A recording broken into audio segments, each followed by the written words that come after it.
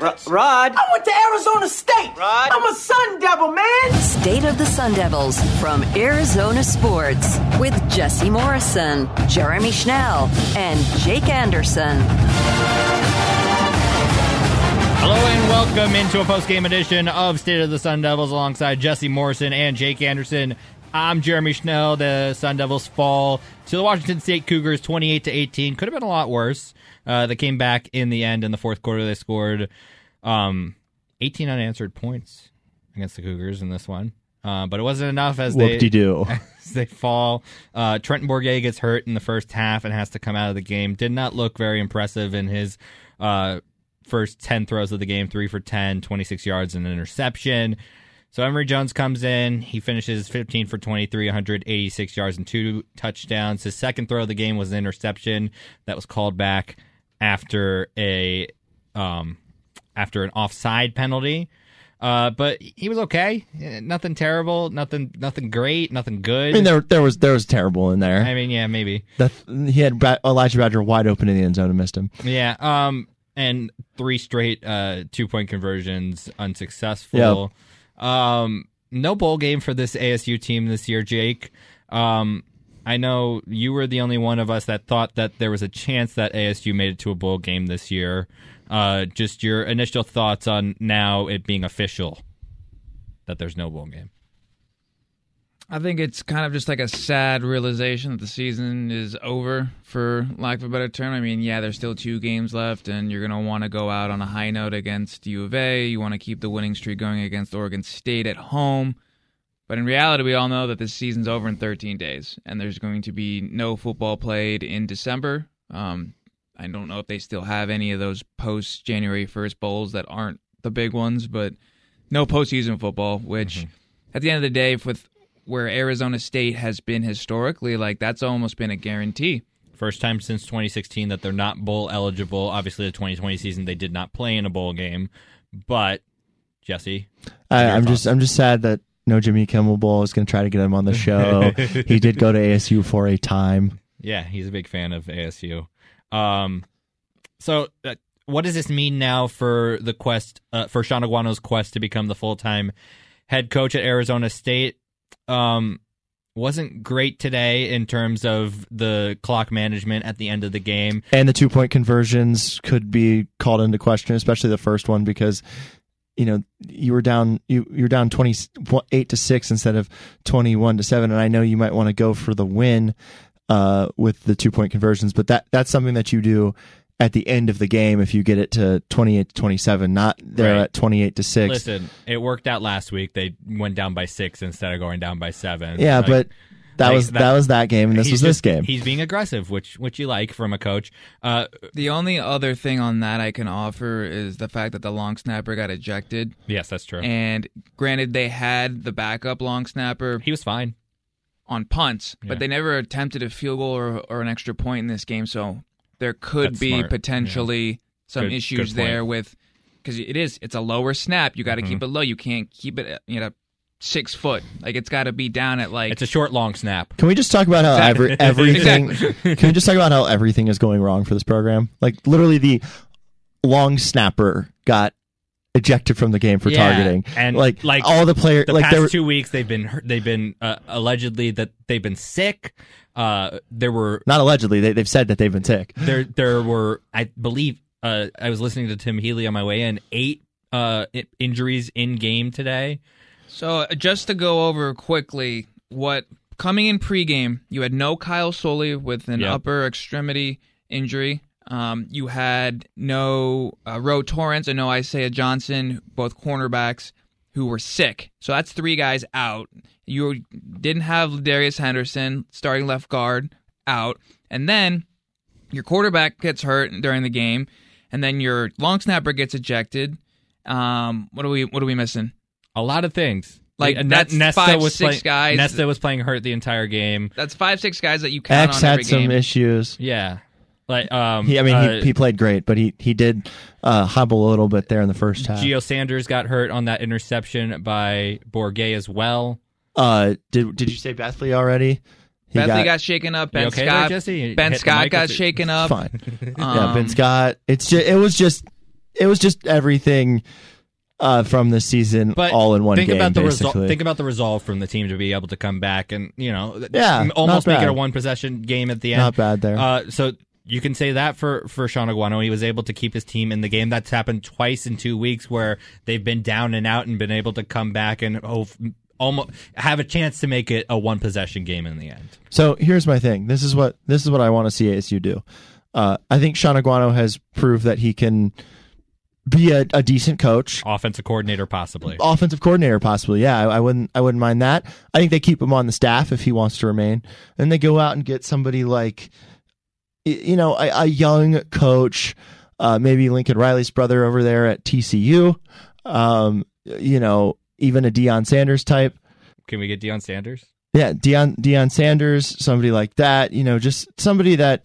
I mean, I know Deion's not young, but he's a legendary football player. He's a young coach. Yeah, he is a young coach, but he's young in his coaching career. He's got cachet. Somebody like that would be cool. I don't know about Scott Frost or somebody like that, but they've had success at other programs. So maybe somebody that's had success at other programs. But yeah, I'd like to see Sean Aguano stay on the staff, but just not be the head coach. Shout out X-Validate today.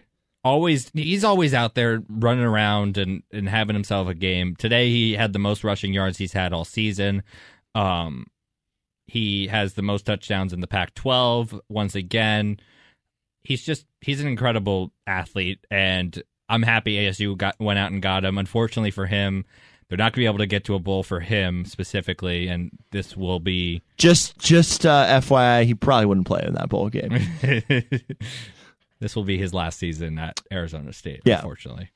And it was his only season at Arizona State. And because he's out of eligibility, not because he'll be going in the portal elsewhere. Right, he's going to the league. Yeah, this is his fifth. He wouldn't even have had this season if it wasn't for COVID. To go back to Jesse's point for a second, I was talking to Eric Ruby about this. He's a co-host for Cardinals Corner, which is the Arizona Cardinals podcast. Check it out after that team loses again tomorrow. And the whole premise of the conversation was around Coach Aguano and his future being that he's not going to be the head coach. And it's, do you keep him here? And it's like, okay, well, he's definitely going to have an elevated role. I don't think he just goes back to being the running backs coach. Yeah.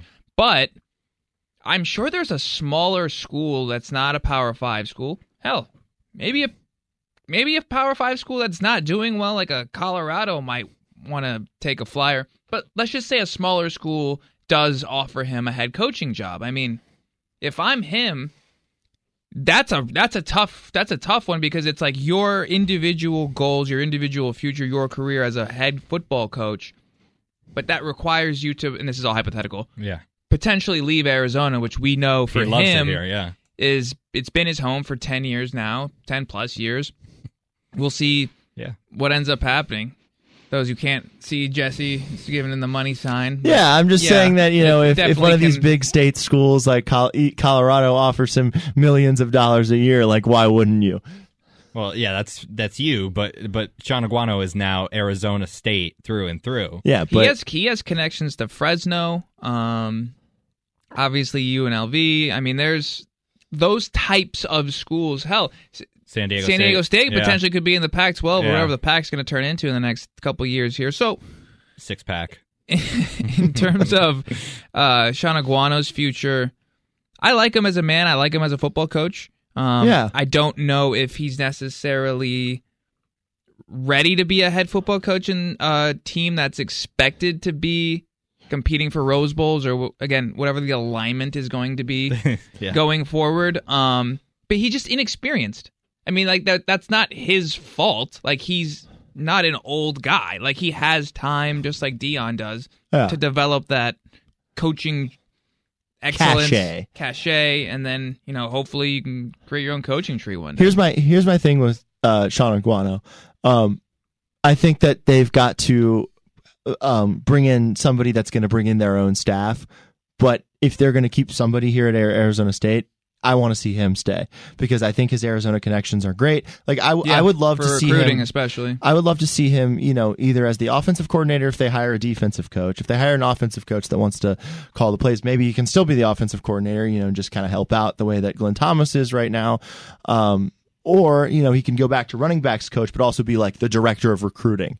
So, I think there's a lot of things that you can keep him here and do and have him have an elevated role. And he's the guy that I want to see them keep around because I think he's a pretty good coach. I don't know if I want him to be a head coach, but I think you keep him around, to do something at an elevated role. I think he can be a mentor to somebody if it's their first time being a head coach at a Power 5 school. Because he is, it's in high school, but like he does know how to recruit and he knows what people say in recruiting. And he's been through these past 4 or 5 games. Yeah, and he's been through these past 4 or 5 games as a head coach. So I think he would be a great mentor to somebody like Lincoln Riley's brother at TCU, who's like 33 years old.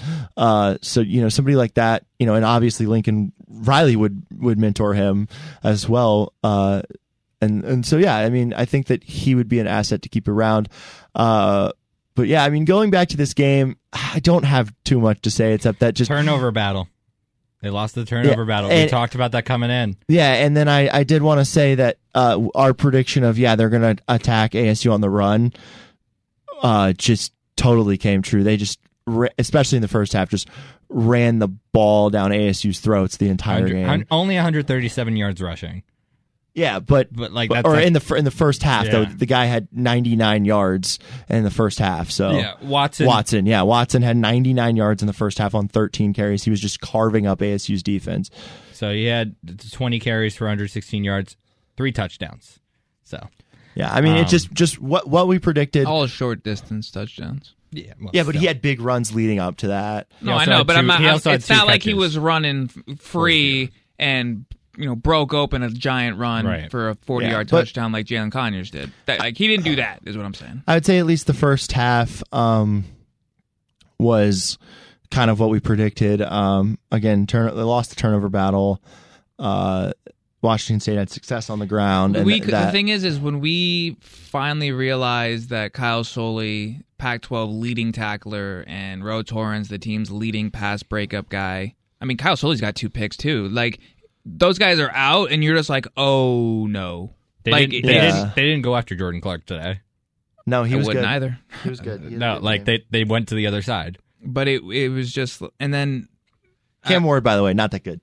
There was one play I remember. Yeah, you throw for 219 yards. Not that good, Jeremy. Power 5 football game. You score 2 points in 6 minutes in the NBA. It just couldn't happen. I would. It just couldn't happen. Jake thinks that you would get lucky and chuck a shot from half court. I stand in the corner. I let all the offense run itself, and they get me the ball. You're knocking down an NBA 3, Jeremy. The sport itself is designed to have high scoring. Anyone can get lucky and throw up a half court and banks in. So I'm going to see Elton John with my friend tonight, and this friend currently, he thinks that he could average a double-double in 1960s NBA. And he can do what Brady does in the NFL. Yeah. He's got a lot of takes that he could play. I see why you two are friends. Me and him? Yeah. I'm the one who says I could score in the NBA. I'm not irrationally confident here. I think I would be a terrible athlete. 2 points? I could score. Anyone can get lucky and make one shot. Jake, I struggle in adult rec league. Well, yeah, that's you. I'm an athlete But that's you actually trying to play the game. I'm saying if the only goal for Jeremy is to score 2 points, he doesn't care about the result, doesn't care about how bad his deep. Yeah, give me the ball and I'm just gonna throw it. That just kind of doesn't count in my opinion. It has to be he plays real basketball. I have to be within the offense. You have to be within the offense. Wait, hold on. Are they full court pressuring me and I'm bringing the ball up the court? You're done, man. Because I'm not getting the ball past half court. Chris Paul defense, you're done. Yeah, I'm not getting past half court then. No. Okay. So if they're not full court pressuring me, I don't have to bring the ball up the court. I'm scoring 2 points in an NBA offense. Yeah. Okay. Let's say that your matchup is let's see who's a player out there. Matthew Dellavedova is on you because he'd probably match up with you. He's going to help on the NBA players. I'm going to be wide open in the corner. Yeah, but I mean, This is what you do. You airball your first shot, and then you no, intentionally, and then you're definitely going to be open the next time you run a set. we need to get to one more thing, Jeremy, before we close this out, because I don't think we have much else to say. Do you have anything else to say, guys? No. Jake, do you have anything else to say about this game? This game? Yeah.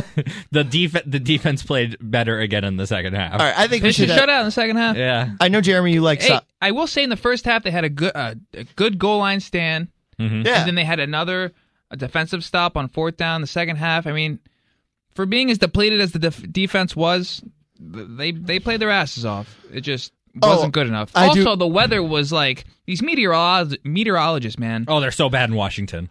They're so bad in It Washington. ended up being. They don't know what they're doing. They said 37 and sunny, and it ended up being sub 30 and foggy. Jeremy, don't you have a friend that's a meteorologist in Washington, or did he move? I think I don't think I have it. No, he's a meteorologist in Denver now. Oh, okay. Yeah. What's his name again? Greg. Greg, yeah. What? I just wanted to just give Greg a shout out. Last name?